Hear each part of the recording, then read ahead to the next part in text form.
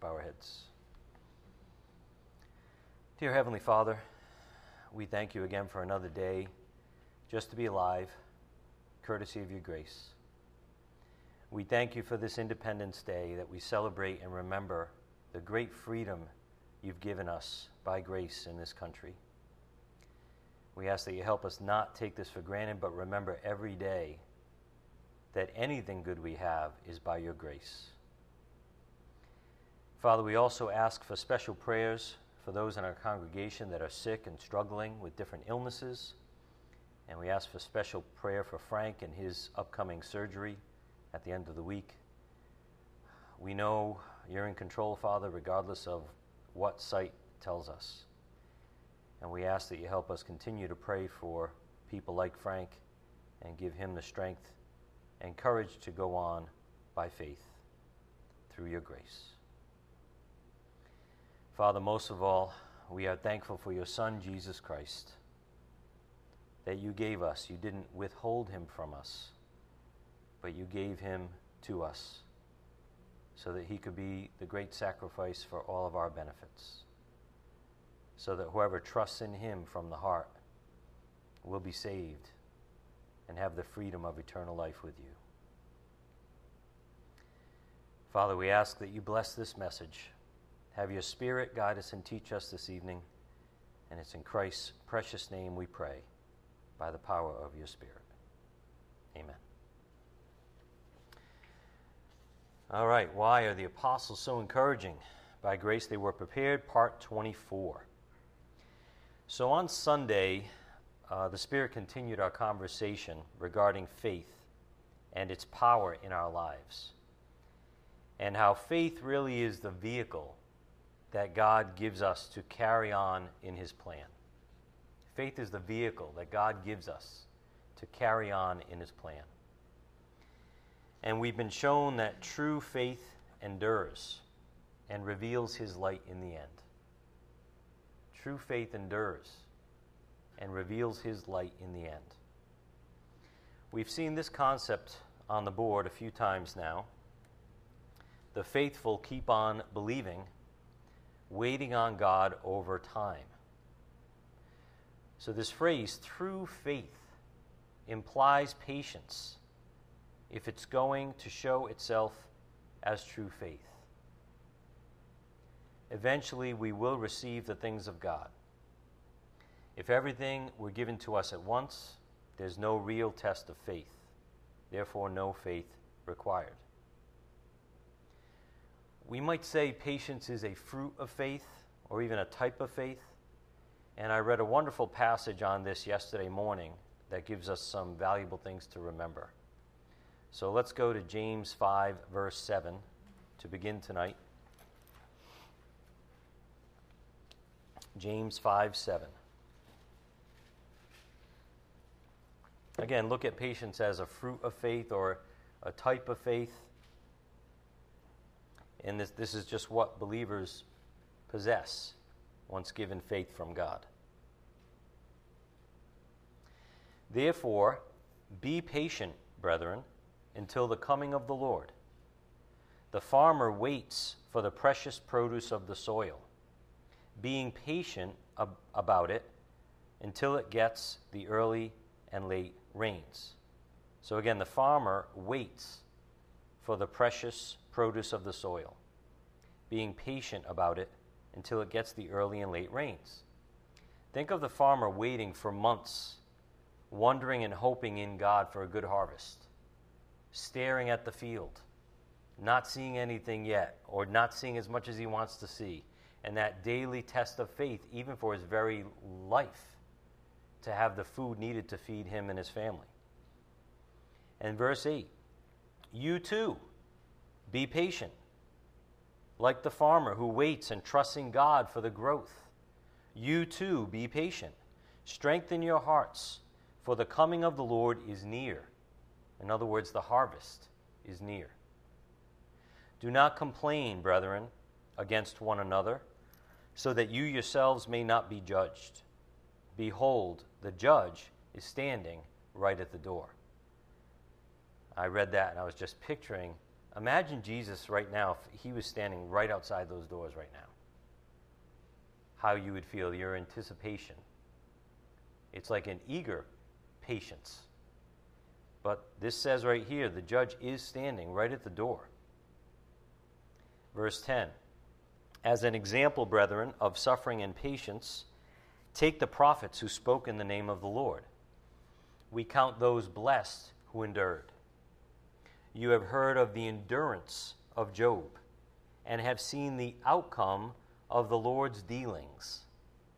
All right, again, think when you see outcome, think of something happening over time. The outcome is the end of a waiting process, of a period of patience. Who knows how long it is?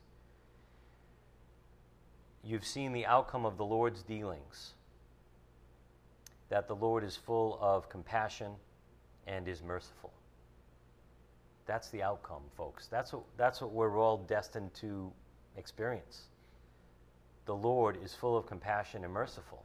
So be patient. Endure like Job. Think of the word endure, okay? Just the word, at least the way I said it there, is dragged out, right? It's dragged out. It implies something, again, over time that he asks us to go through in patience. It's not an overnight thing. It's not supposed to be. And thank God that it's over time, as we'll get to later on again, because if it weren't over time, we couldn't take it. We couldn't bear what he might ask us to bear. But because it's over time, he builds our faith stronger and stronger, right? So that you're ready for this thing over here, where you wouldn't be now. But when you do get to that thing, you will be ready. And it'll even surprise you, like that you can handle it. I think of Frank again, facing the upcoming big surgery. His attitude is one that he can handle it. He's ready. He's put his faith in the Lord. And he's got this type of patience about him now. And, you know, he even said it. 5 years ago, I could never handle what I'm going through right now. So, again, like patience and enduring is this beautiful quality in a believer. And God, in his grace and mercy, operates over time, so we're not shocked or stunned or unable to handle it. The end is the end of verse 11, that the Lord is full of compassion and is merciful. So expect good results in the end. Patience is a proof of faith, and it's the proof of our faith in time that glorifies God, as we know from 1 Peter 1:7. And we've read in Ephesians 2:10, where it tells us that we're to walk in the good works that he himself has laid out before us. He himself has laid out before us. So again, these things are wrought and ready and prepared by God over time for us to experience. And this is where we bring God great glory, but also if we have true faith, we will endure. We will persevere, especially because of his mercy, laying things out just as we can handle them. So good results come from living in patience and trusting God one day at a time by faith. We also saw on Sunday the simple yet powerful truth on the board. God glorifies himself by sanctifying us. God glorifies himself by sanctifying us. When the angels, for example, see the finished product God makes of us weak sinners, they will have no choice but to praise God's name forever. They will be shouting out, and are shouting out, saying, "You did that with them? It's a miracle." You know? And from the angels' perspective, we can understand that as human beings, right? And where we've come from and where God's taken us. From the angels' point of view, we're just so low, so much lower than them. And they have no choice but to shout out, rejoicing, "Look what God did with them, with that," etc. We could go on. But like, Lord, how did you do this with them? God glorifies himself by sanctifying us. All the glory and honor go to his name and his power and his sacrifice, etc. And then the Spirit gave us this scripture on Sunday, 1 Peter 2:4. how God desires all men to be saved and to come to the knowledge of the truth. So we were told by the Spirit on Sunday to dwell on these 2 points, these 2 facts. Again, God glorifies himself by sanctifying us. And in 1 Timothy 2:4, God desires all men to be saved and to come to the knowledge of the truth. And that God glorifies himself by fulfilling his own desires in us. It's a lot to mull on, just to contemplate. God glorifies himself by fulfilling his own desires in us. When God's will is done in a member of his creation, and when humility wins in the life of a believer, that just puts another nail in Satan's coffin. Again, the elect angels praise him. The fallen angels are flabbergasted that he can do something great with us and in us. When his will is done in a member of his creation, and when humility wins in the life of a believer, despite our sin natures, despite our fallen state and our ugliness, that puts another nail in Satan's coffin in the invisible realm. And all of this takes place over time through a life or a lifestyle of patience, of persistence. It's an exercise of faith. When you exercise, you don't do 1 rep. If you're lifting weights, you don't do 1 rep. You don't run 10 feet. And that was enough. Exercise takes place over time, doesn't it? With a lot of repetition. It's an exercise. It's a building. It's something that's developing in you. And that's what's happening spiritually as we exercise something like patience. On Sunday, we saw the following analogy to how metal is worked into useful shapes, and how even that is done over time. It's drawn out by God's grace. On the board, we saw the definition of anneal, according to google.com. It means to heat metal or glass and allow it to cool slowly in order to remove internal stresses and toughen it. Thank God this is done over time. To heat metal or glass, think of the spiritual analogy, and allow it to cool slowly in order to remove internal stresses and toughen it. God sure knows how to toughen us up. But he does it by grace. He does it graciously. And he gives us breaks just at the right time. And then he might turn up the heat again. And you even see yourself, if you're honest, accepting and understanding or going through certain things with a certain level of peace that you didn't have at the last increment, at the last test. And what is that? He's building, sanctifying us. So spiritually, on the board, God anneals our faith. Sanctification is like the annealing of metal. As believers, we must be worked to the glory of God. He bends us incrementally, adds heat under pressure, and then gives us time to cool down. In the end, each iteration makes us stronger, more resolute in our faith. I don't know about you, but I love when once in a while God shows me that I have a new resoluteness in my soul, a new strength, a new ability to accept things. And that's a result of his, fatherly direction and testing and discipline, and really of his grace. It's all for our benefit, but he never gives us too much. He allows us to cool down. But each iteration makes us stronger and more resolute in our faith. And it ends up being a beautiful thing. Remember the result, a peaceful fruit of righteousness we talked about last week? It results in a peaceful fruit of righteousness. It's the peace that surpasses all comprehension. And that's what we all really want. God is doing something divinely good in our lives, period. That's what we need to accept, no matter what it looks like or feels like. We have to step back and trust Him. That's it. Where else are we going to go?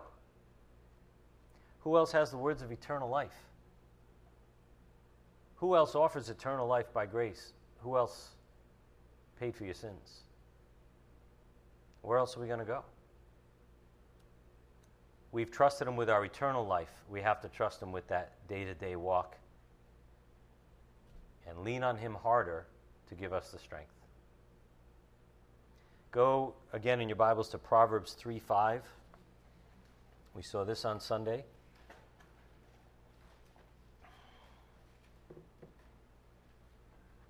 There comes a point in our lives where you got to stop rationalizing and you got to just trust God.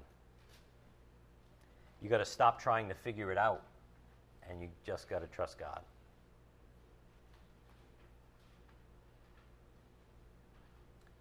Proverbs 3:5. Trust in the Lord with all your heart, and do not lean on your own understanding. That's what a lot of the world clings to for their security and answers in life. Don't do it. Trust in the Lord with all your heart, and do not lean on your own understanding. In all your ways acknowledge Him, and He will make your paths straight. Do not be wise in your own eyes. Fear the Lord and turn away from evil. It will be healing to your body and refreshment to your bones. Amen? I don't know about you, but I've actually experienced a little bit of this. Where, the theme the last few years, a lot about the fear of the Lord, a lot about if you love me, you'll keep my commands, right? And what you see is the more you actually do it, the more you submit, the more you obey. You might have to drop certain things in your life, whatever it might be. Fear the Lord and turn away from evil. It will be healing to your body and refreshment to your bones. On the board in Psalm 37:5, commit your way to the Lord, trust also in Him, and He will do it. He will do it. Again, we also have this key verse from last week's lessons too, in 1 Peter 4:19. Therefore, those also who suffer according to the will of God shall entrust their souls to a faithful Creator in doing what is right. Period. So there comes a point we just have to trust Him. There's nobody better we could trust or place our trust in than the perfect one, regardless of what sight tells us. It came out from the Spirit on Sunday, the fact that God's plan for us really is very simple. It's as simple as the trusting faith of a child. Trust, right? What do we just say? Stop thinking about it. Stop trying to figure it out. Just trust the Lord. It's as simple as a trusting faith of a child, and He will do it at the end of Psalm 37, verse 5. He will. He does. In the end, that's what He does. It may take patience. You may not see the result for a little while. God knows what's best for you versus for me, etc. But the result is, the good outcome is, full of mercy and compassion. But we must trust Him as He continues to anneal our faith at times in our lives. Again, the point on the board, God anneals our faith. Sanctification is like the annealing of metal. As believers, we must be worked to the glory of God. He bends us incrementally, adds heat under pressure, then gives us time to cool down. In the end, each iteration makes us stronger, more resolute in our faith. Just look at all the Bible heroes in the Old Testament. How God did this to them and for them, and how strong their faith grew. Look at how they, were at the end of their lives. Men that brought tremendous glory to God, and even in front of people were wonderful witnesses and changed people's lives. But it took time. It took patience. It took years, decades in many of these people's lives. And that's good. By grace, God brought them to this point. These weren't great men or women on their own. They weren't. That's what we tend to think of because we see the finished product. Oh, what a great believer David was. What a great believer Joseph was. What a great believer, Rahab was. Whatever. Do we realize how many years it took them to get there? By faith, through grace, right? But we don't look at the decades. So God's doing the same thing through us in our lives as long as we, again, operate through faith. He's producing a miracle, really, in our lives. We saw a good example of good results in Romans 5. Turn again to Romans 5, verse 1. The good results of God annealing our faith, what He's producing in us. It's good. It's truly good.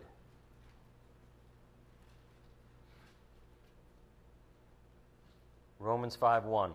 Therefore, having been justified by faith, we have peace with God through our Lord Jesus Christ, through whom also we have obtained our introduction by faith into this grace in which we stand, and we exult in hope of the glory of God.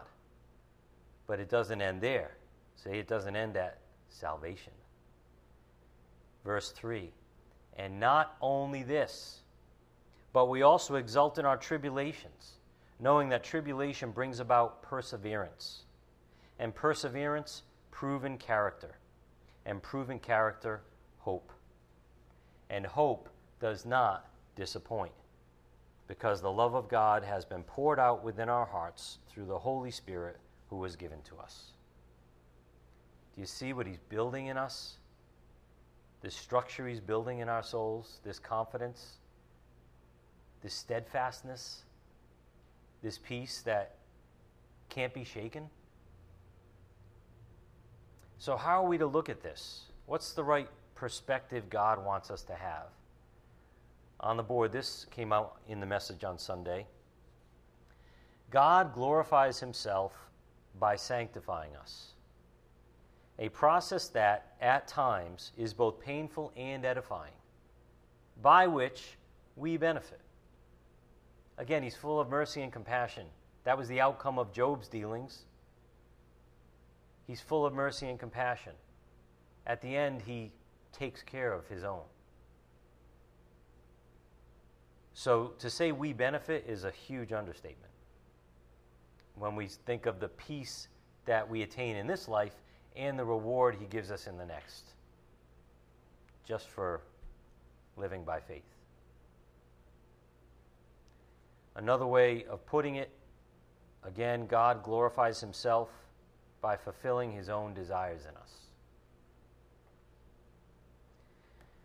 This also came out on Sunday regarding perseverance and it being a gift. One of the key areas of fruit bearing for the truly faithful is perseverance. Perseverance being a grace gift from God. It's only by God's power and grace that we're able to persevere in the faith. It is totally a work of God. Otherwise, we'd all quit. Faith was His gift to us at the point of salvation, and it continues to be His gift to us to allow us to persevere, one day at a time. We're being saved daily by grace through faith. So this is a trait of a true believer, this gift of perseverance. It's a trait of a true believer because God has given him true faith to persevere. God has changed the believer's heart. And as Jesus and His apostles stated throughout the Word of God, only an apostate quits the faith. Why is that? Because God never gave them the gift of perseverance, the gift of true faith. It's a common theme as we keep reading our Bibles in context. And this is one of the main points in Jesus' main parable, the parable of the soils. Turn again to Luke 8, verse 9.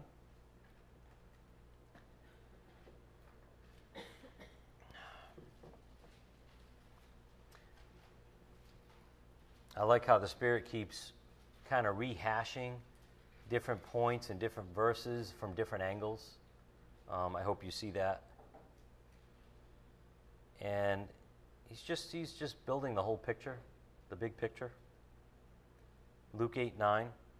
His disciples began questioning him as to what this parable meant. And he said, "To you it has been granted to know the mysteries of the kingdom of God, but to the rest it is in parables, so that seeing they may not see, and hearing they may not understand. Now the parable is this: the seed is the word of God. Those beside the road are those who have heard. Then the devil comes and takes away the word from their heart, so that they will not believe and be saved. Those on the rocky soil are those who, when they hear, receive the word with joy, and these have no firm root." Notice, these have no firm root. They believe for a while, and in time of temptation fall away. It reminds me of John 6, 64 through 66 that we saw last week, about the many disciples falling away from him, who never believed from the beginning, apparently, according to the Lord.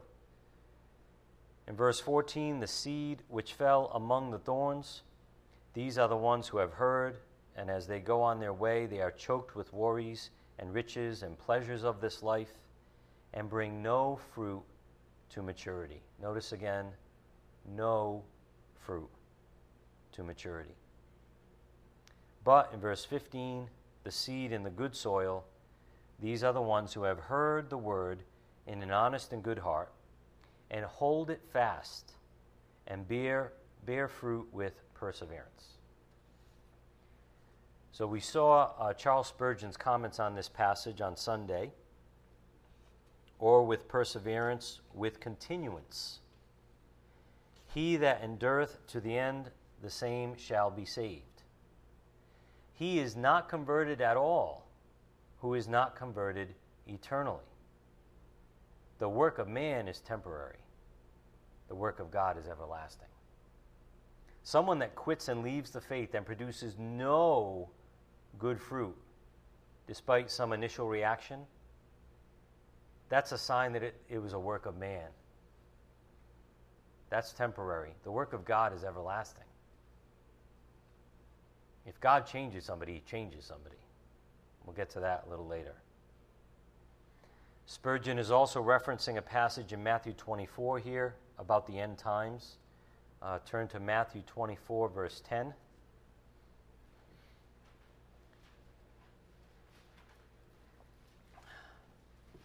So that we see this, again, perseverance is a trait of a true believer. It's almost like the inevitable result in his life that he perseveres. In verse 10, "At that time many will fall away and will betray one another and hate one another. Many false prophets will arise and will mislead many. Because lawlessness is increased, most people's love will grow cold. But the one who endures to the end, he will be saved." And again, this doesn't mean he's saved because he endures. It means his endurance is a sign or evidence of his salvation. This is just what true believers do. They endure. Why? Because they're stronger? Because they have a strong will? No, because they possess the power of God inside of them. True believers who submitted to the Lord at the point of salvation were given the power of God by grace, and God lives inside of them now. What do you expect is going to happen? And if someone leaves the faith altogether, that's a sign the power of God is not in them. That's what the apostles said and the Lord said. So here's a question to think about. If Jesus lives inside of you, how would you not endure? How's that possible? If Jesus lives inside of you, the Bible says if you've honestly submitted to Christ as your Lord and your Savior, that he comes to live inside of you. If that's true, how would you not endure? We're not talking about making mistakes here. We're talking about lifestyle, not perfection. So how would your lifestyle not be one of endurance? How would you quit? How would you totally quit on the plan of God? You wouldn't. Because the Lord's in you, empowering you by grace. So you may not always be happy, quote unquote. You may give in to the flesh at times. But the true believer's overall direction is enduring in the faith. Persisting because you know there's no one else with the truth and eternal life. You may not understand what you're going through. You may not have all the answers. But as a child of God, you step back and trust him no matter what. That's what occurs in that person that's been given true faith by grace. So on the board, the one who endures, as opposed to Matthew 24:10, Jesus was not implying that endurance is the pathway to salvation. Rather, as he reiterated in myriad ways throughout his ministry, salvation is a grace gift that results in fruit bearing, i.e. perseverance in Luke 8:15. Salvation is a grace gift that results in fruit bearing. A work of God doesn't end up impotent. It always produces some good in a believer's life, unless, of course, it's not a work of God and there's some man-made faith in there. When God changes a believer's heart at salvation, it is his good work, remember, that he did in them. It's his good work. He did it to them, if you will, once their free will gave him permission and surrendered. He did it to them. He said, here, boom, by grace. You're saved, you have my Spirit, you have my Son, you have me, the Father says, in you right now, by grace. You're mine. You're my possession. So it's his good work that he did in them, in those who humbly surrendered to Christ. So it can only result in good fruit. A good tree can only bear good fruit. So here's the recurring theme over the last few lessons on the board. What's the Spirit's message? Again, I hope you all ask yourself that at home on your own time. Big picture, step back. What's the Spirit's message? What's God getting at? What's he? The big picture here. It's that by grace through faith, we will endure, persevere, and therefore bring glory to God. By grace through faith, not by your will, not by your own strength in any way, but by grace through faith, you will endure, persevere, and therefore bring glory to God. What brings glory to God is the fact that we persevere, because as we persevere, all these good things happen. He's able to bless us. He gives us new strength. He gives us a test. We're able to pass it because he provided the grace. So, again, when we bring glory to God, it's not like, all right, I have to go out and do this amazing thing for him that I can't do. No. It's that you persevere one day at a time. And he gets you to this place. And then he lets you participate in this thing. And you bring this great glory to God like the Old Testament believers did. It's a result of perseverance. Which is a result of what? Faith. Which comes from grace. So this all brings our Heavenly Father joy and glory when we persist for his namesake. It's the ongoing faith that brings glory to God. So this is also why we ought to be excited about carrying his light within us. Our perspective maybe should change on that. Look at Luke 18:16. Go back to Luke 8:16. We actually ought to be excited about carrying his light around. And in fact, that's even a result, if you look at the context here, a result of having true faith, of having the gift of perseverance. Because right after the parable on the soils and the persevering believer, verse 16, now no one after lighting a lamp covers it over with a container or puts it under a bed, but he puts it on a lampstand so that those who come in may see the light. For nothing is hidden that will not become evident, nor anything secret that will not be known and come to light.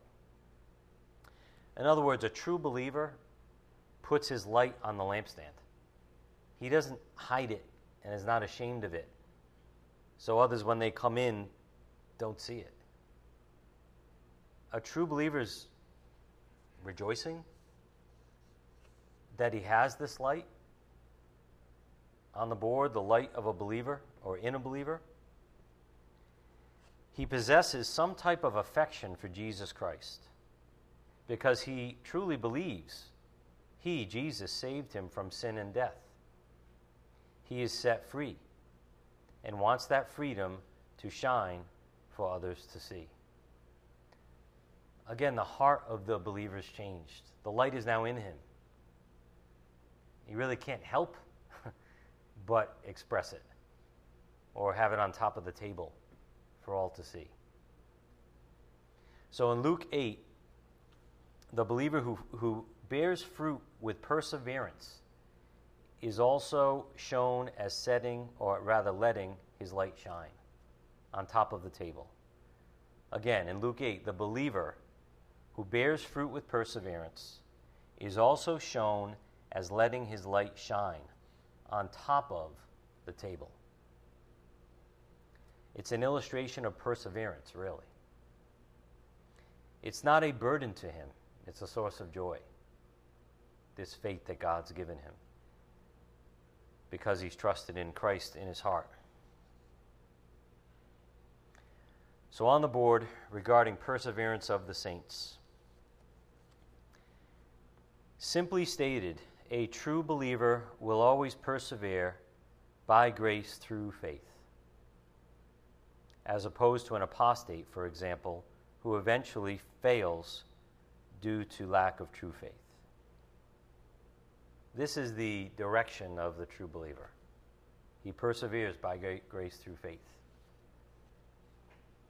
So back to perseverance being a grace gift that comes along with salvation.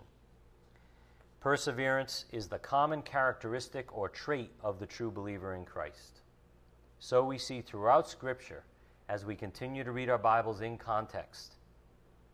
And then we see our Lord's cautionary statement in Luke 8:18. Look at verse 18. So take care how you listen. For whoever has, to him more shall be given.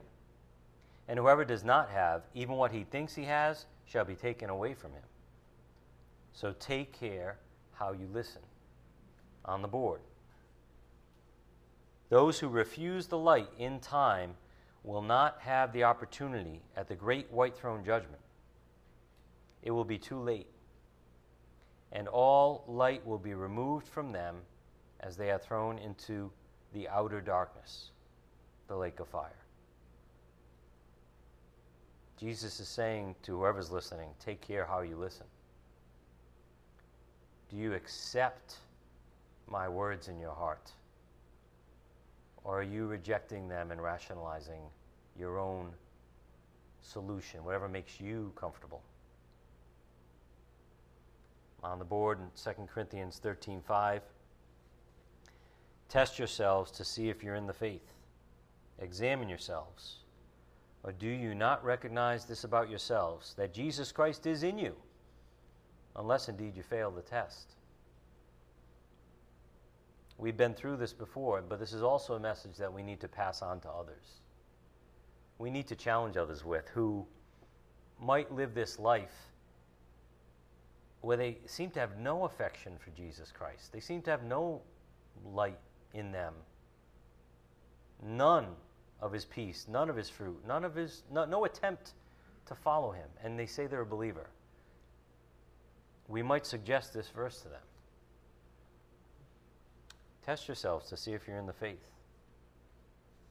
Do you fail the test? If you have true faith from God, then you rely on Jesus Christ as the rock. He's who your soul turns to for security. That's who you are. That's who your soul turns to, the rock. He's the firm root given to the believer by grace. The firm root. Remember in the parable, one of the folks in the parable there had no firm root, even though at first he received the word, he had no firm root in him. Jesus is our rock. He is the firm root by grace for those who truly believe, for the one that has surrendered to him in humility. This person, this believer, by grace will persist, will persevere, because he's standing on the perfect rock. On the board again, talking about faith in the rock. If there's one outstanding quality of rock, it's that it is solid in its standing. That's why we use the term rock solid to describe unwavering things. If your faith is in the rock, Jesus Christ, you will persevere, just like a rock does. Just is. Can't be moved. Luke 6:48, the believer is like a man building a house who dug deep and laid a foundation on the rock. And when a flood occurred, the torrent burst against that house and could not shake it, because it had been well built. Notice it could not shake it. When you're given true faith from Christ as a gift, it perseveres. It's good. It's truly good and pure and powerful. So true faith works is the point, storm or no storm. God's gift of faith is effective in saving someone and in sanctifying someone, because it's a gift of God.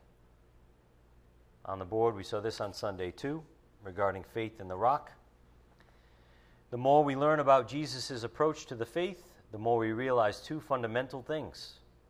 True faith is simple, God saves, and true faith is practical, God sanctifies. In other words, it works. It does something, it produces something good, because it's supernatural. It's literally God's power in you. So that's why there's a certain fruit that has to come about. Because if there's no fruit, as in the parable of the soils also, that's a bad sign. That's a sign that there's nothing truly good granted to that person by grace. When God starts something, remember, he finishes it. Always. He's perfect. His word promises to complete the good work in us, doesn't it? In Philippians 1:6 and Philippians 2:13, he promises to complete the good work in the believer. Remember the outcome of Job's life? Job's endurance? Over time, drawn out, seemed really long to Job. But the result was the Lord's mercy and compassion on him, and reward and blessing. His word promises to complete the good work in us. This is the result of a believer's life, because he's been given true faith by God. So reflect for a minute. Sit back for a minute. Just think about this. If someone possesses a new heart by grace through faith in Christ, and he's made a new creature at salvation, that new creature can only do good. Some good must result from this new perfect creature living inside the believer. It has to. This includes things like perseverance, primarily perseverance. Because what is perseverance? It's just another sign of faith. It's another part of faith, which is a grace gift. Again, we're not talking about you being this amazing person that goes and kills Goliath right now. We're not talking about you doing something you don't think you can do. We're talking about you persevering. We're talking about true faith, persevering, having patience, staying with God, even when it doesn't understand. And the result of all that, patience and trials and growth, comes to be something awesome maybe at the end of your life that you never would have done in a million years. But what's your role? It's faith. It's perseverance. And that is by grace, thank God, right? And he produces and finishes the good work in us. Perseverance just means you don't quit. So if you're thinking about more than that, it's not talking about your perfection or your ability. It means you won't quit because you know who the truth is. So that's the fruit of perseverance in the life of the true believer. As a friendly reminder, again on the board, just said a different way regarding faith and fruit. True faith always precedes godly fruit bearing. Religion supposes that faith is the fruit of fruit bearing, as if it is somehow achievable through works, supposed fruit bearing. The latter is the work of the flesh. True faith always precedes godly fruit bearing. In Luke 6:43 on the board, for there is no good tree which produces bad fruit, nor on the other hand a bad tree which produces good fruit. In other words, a tree has to come first, right? Do you see like fruit popping up in the air outside your house and then the tree kind of goes down into the ground from the fruit? That's what you're supposing if you say good works comes first and gives me faith. So in other words, the roots have to come first in the soil. Roots firmly planted on the rock. Then it can produce good fruit. Then it will produce good fruit. So in other words, repentant, humble faith comes first, and then the fruit comes as a guaranteed result of God changing you. So these are all different ways to say the same thing. I hope you're encouraged by it, because it's all by grace. By grace, he prepared the apostles, and he's doing the same in us right now. We heard on Sunday also that even wisdom and understanding are grace gifts from God. Anything good is a grace gift from God. But specifically, wisdom and understanding also. That's another thing the Bible says is given to the humble, the ones that really decide to listen to God's words. Turn to Matthew 13, verse 9. I can't believe how fast the time's going. Some of you are like, yeah. I'm tired. I want to be home at this point. That's okay. We're almost done. 10 minutes. But to me, it's gone by fast here. Matthew 13, 9. He who has ears, let him hear. In other words, some can't hear, or some don't listen. The disciples came and said to him, why do you speak to them in parables? Jesus answered them, to you it has been granted. What's that mean? By grace, gift. It has been granted to know the mysteries of the kingdom of heaven, but to them it has not been granted. Why was it granted to the apostles? They were humble. They honestly wanted to know the truth. Where a lot of people were there listening and following Jesus for the wrong reasons, as we know. So we believers have been granted his wisdom and understanding by grace. And as Pastor said on Sunday, this is what frustrates unbelievers among us so much. One of the things. The fact that we're confident in the things of God and even life itself. We have a peace that even you don't maybe feel you have at certain times, but you're exuding. And people see it. Some kind of a level-headed, even keel that people start to get jealous of. They're like, why aren't you bothered right now? You should be bothered like I'm bothered about this thing happening in the world. So they even start to accuse you of arrogance out of jealousy for the peace and steadfastness that you have. And they try to imitate what we have by living in the flesh, by doing it in their own power, holding up a dead corpse, so to speak, trying to animate it and make it look like everything's all right. But they know it's not when their head hits the pillow at night. And that's what you have to remember as a believer who might be witnessing to them. Just because they put on a nice facade and they act happy does not mean they're happy. So you need to believe and know that without Christ, they don't have his peace, regardless of how they act or put on an act. So you need to, boldly share what you need to share at the right time. But meanwhile, we're sitting on the rock, relying on Jesus and his gospel for our power. On the board again in Romans 1:16 and 17. For I'm not ashamed of the gospel, for it is the power of God for salvation to everyone who believes, to the Jew first and also to the Greek. For in it the righteousness of God is revealed from faith to faith, as it is written, but the righteous man shall live by faith. So we're talking about two opposite power sources here. The believer is relying on the rock and receiving grace and peace. The unbeliever is relying on self and his human rationalism to imitate what we have, to produce a counterfeit like Satan's instigating them to produce. He doesn't yet realize, the unbeliever, that this is total futility, like holding up a dead man's body. On the board, we ended with this on Sunday. The flesh wants to stake a claim to life, but it's dead, and therefore literally incapable of doing so. A corpse cannot get up and walk, can it? Trying to use human rationalism to find your faith is supposing this very thing.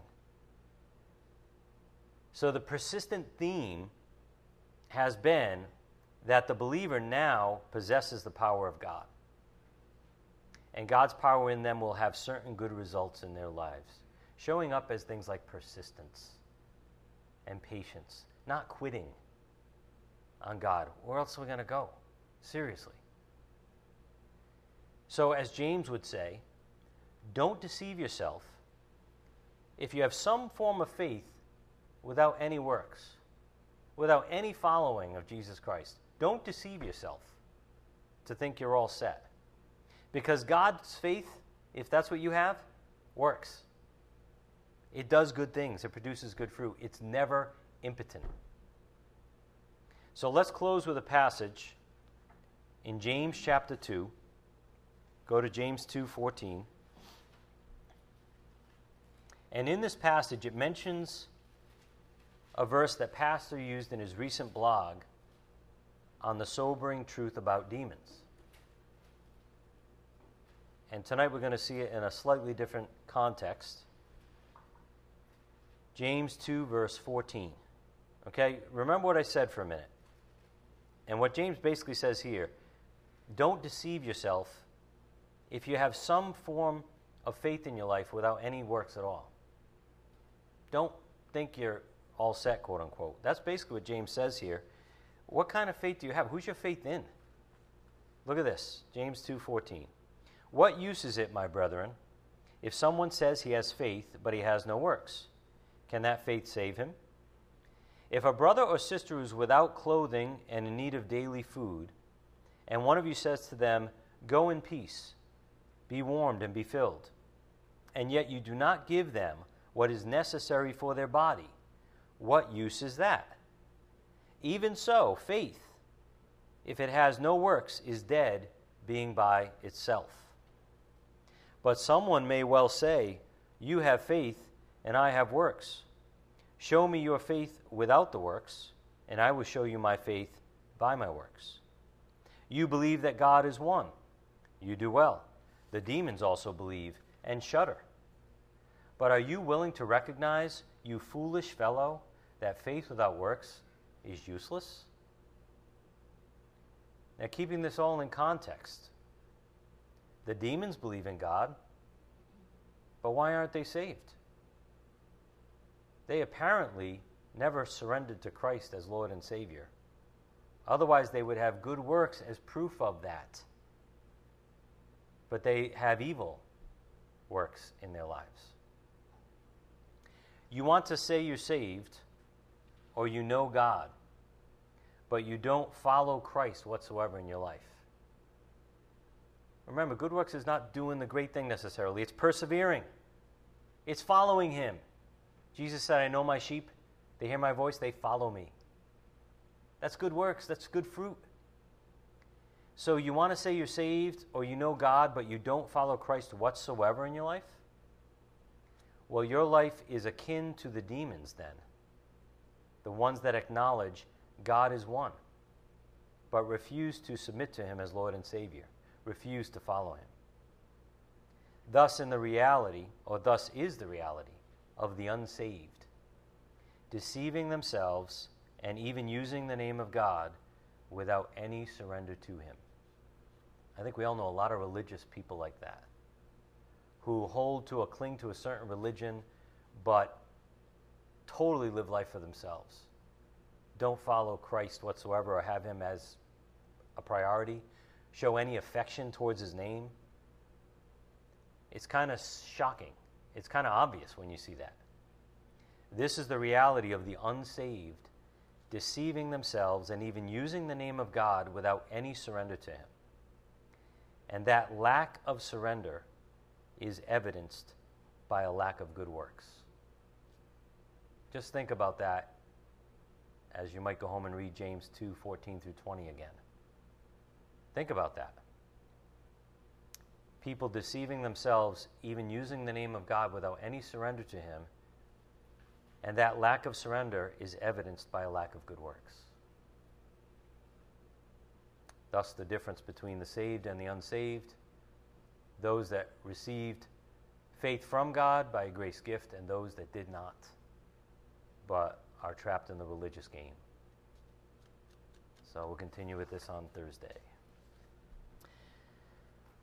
Father, we thank You so much for Your word and Your Spirit teaching us and guiding us, showing us what these things mean in context, showing us the light and how anything good in us is by grace through faith. Father, we ask that You help us continue in Your word, help us live in a persevering faith one day at a time, relying on Your grace alone and trusting in You with the faith of a child. And Father, we ask that You help us bring these truths out to a lost and dying world that need it so desperately. We ask these things in Christ's precious name, and by the power of Your Spirit we pray. Amen. Thank you.